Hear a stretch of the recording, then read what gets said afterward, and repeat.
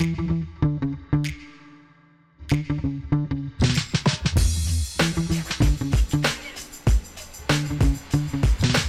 back to Relationships at Work, the leadership mindset guide to creating a workplace we love.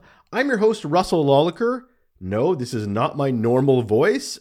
I'm very stuffed up right now. I'm dealing with a multi-day cold at the end of it, but still not quite sounding myself, but I'm powering through. I'm here to introduce myself. I'm a communications and leadership nerd with a couple of decades of experience and a whole heap of curiosity on how we can make the workplace a better place. Now, if you're a leader trying to understand and improve your impact on work culture and the employee experience, well, you're in the right place. This is a mini episode. It's just a quick and a valuable bit of information under 10 minutes or so, here to help reset our mindset for the week ahead. Today's episode, what is true power at work? A while back, I had a great conversation on the show with author and leadership coach mentor, Dr. Stephen Barden. And we talked about the pursuit of power at work. It has been just germinating in my head. It's paying rent. It's got a condo. It's thinking about things. It's really inspired me to think about power, what power actually is when it comes to work, and how important it is to define it for ourselves in the pursuit of it. Now, if you're a longtime listener on the show, you know definitions. It's a huge thing with me. So power is not getting off the hook here. So the word power is not getting off the hook here. Power can be positional, right? It's the type of power you have when you have a specific rank or title in an organization. Influential, that's another type of power. The ability to change how someone else thinks or behaves based on trust and relationships. Autonomy, that's one of my favorite types of power.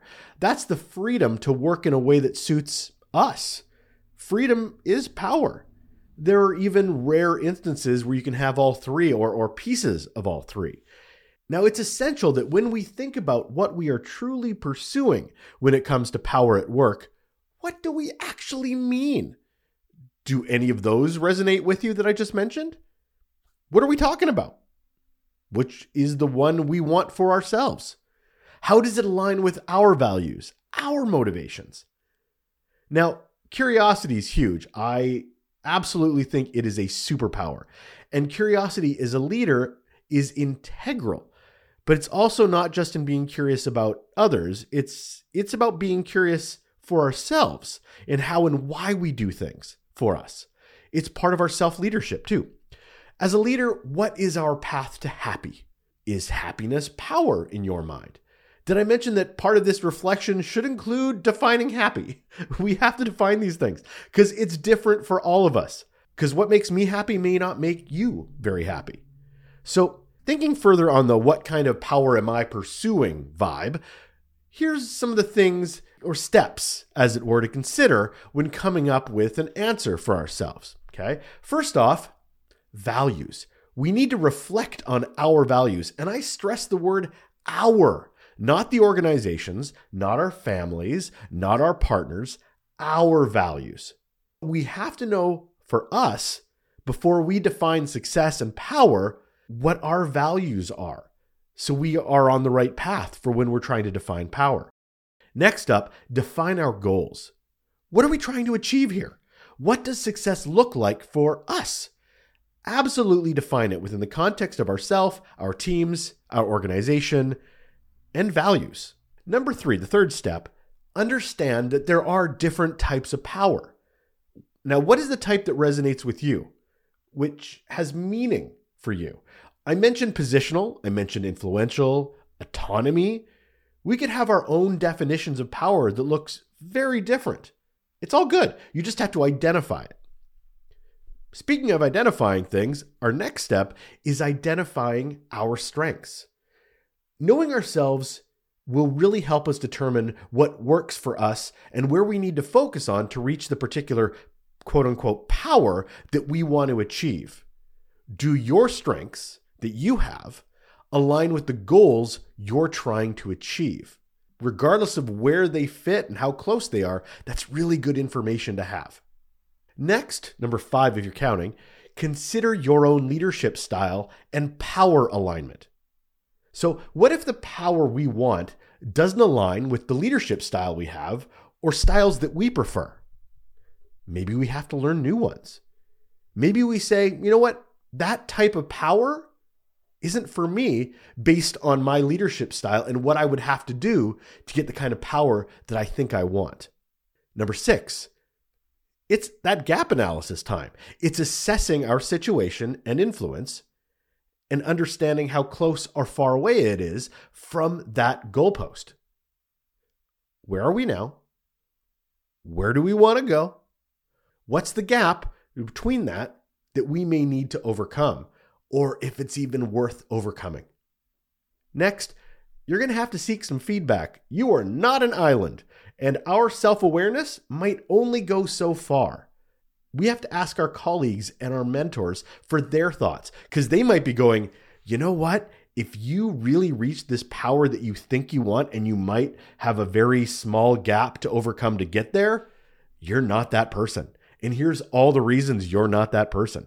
And you might be not the person to understand that. I heard a line the other day is, it's hard to read the label when you're inside the bottle. I really, really like that saying as sort of this key understanding to see what value, feedback, mentorship, and that your colleagues can have for you. Next, create a personal leadership statement as sort of a guiding principle. I always love a good statement. This is a great motivational tool. I remember creating one and I put it on the face of my phone so that anytime I powered up my phone, it was right there in my face. This is to help your self-leadership, a mantra, if you will. Look into creating something like your own vision statement as a North Star for you on your path to getting this power that you want. Number 9, seek development opportunities. Remember we did a gap analysis?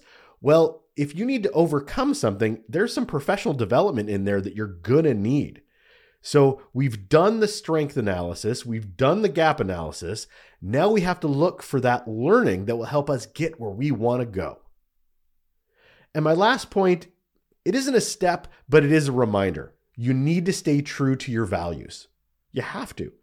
We can't give up who we are, what makes us great, for that power that we want to achieve. I did a recent interview on a podcast where we talked about power, and there's so many downsides to that type of power where we lose perspective. We lose attachment to the work and the value of the work because we're so busy serving up. We're so busy following that next meeting to that next meeting to the next meeting, where we kind of lose who we were and what started us on this journey to begin with. If we sacrifice our values in our leadership journey, we're not going to be the same person on the other side of it, and that might not be a good thing. And that might not be good for your teams or the organization. So remember, success in our work is a very personal thing. Power is a very personal thing. It's not defined by anyone but us. So what does that mean when it comes to power? Well, for me, the most power I've ever felt were in roles where I had influence, autonomy, responsibility, and accountability. It wasn't necessarily at the top of a hierarchy or a jungle gym, whatever you want to call it. It wasn't positional, but it was important to me. I was trusted in those roles, and I was left to do the job in a very public setting. So all the success and all the failure was on me, but to me, that was power. That was my jam, and it isn't for everybody. And as leaders, it can always look different as it pertains to you. Factors like family, responsibilities, education, where we are in our lives, our level of ambition, they're all different, and they all need to have a weigh in on our understanding in our pursuit of that power. First, though, if I can recommend anything, we have to work on that self-awareness. Unbelievably great to have a network of people that will be honest with you, but we need to know us. That way we can figure out what we truly want and understand how to get there and adjust our leadership journeys to make sure we keep ourselves on the path we decide on. Safe travels. That is it. Another episode, a mini episode of Relationships at Work, the Leadership Mindset Guide to Creating a Workplace We Love. Thank you so much for joining me. I'm Russell Lawlicker, as always, your host, trying to shift our mindsets to show up better every morning for our teams, for our organizations. And I know you prioritize it, or you wouldn't be here listening. If you have a moment, I'd love for you to take a moment to leave a rating or review. Apple Podcasts, Spotify, wherever you use a platform that takes those rating and reviews. It really helps the show grow. Those search engines, they do love those ratings and reviews. So if you can leave one and share a little bit of love, a couple 5 stars, can't appreciate it more. Thank you very much. Take care.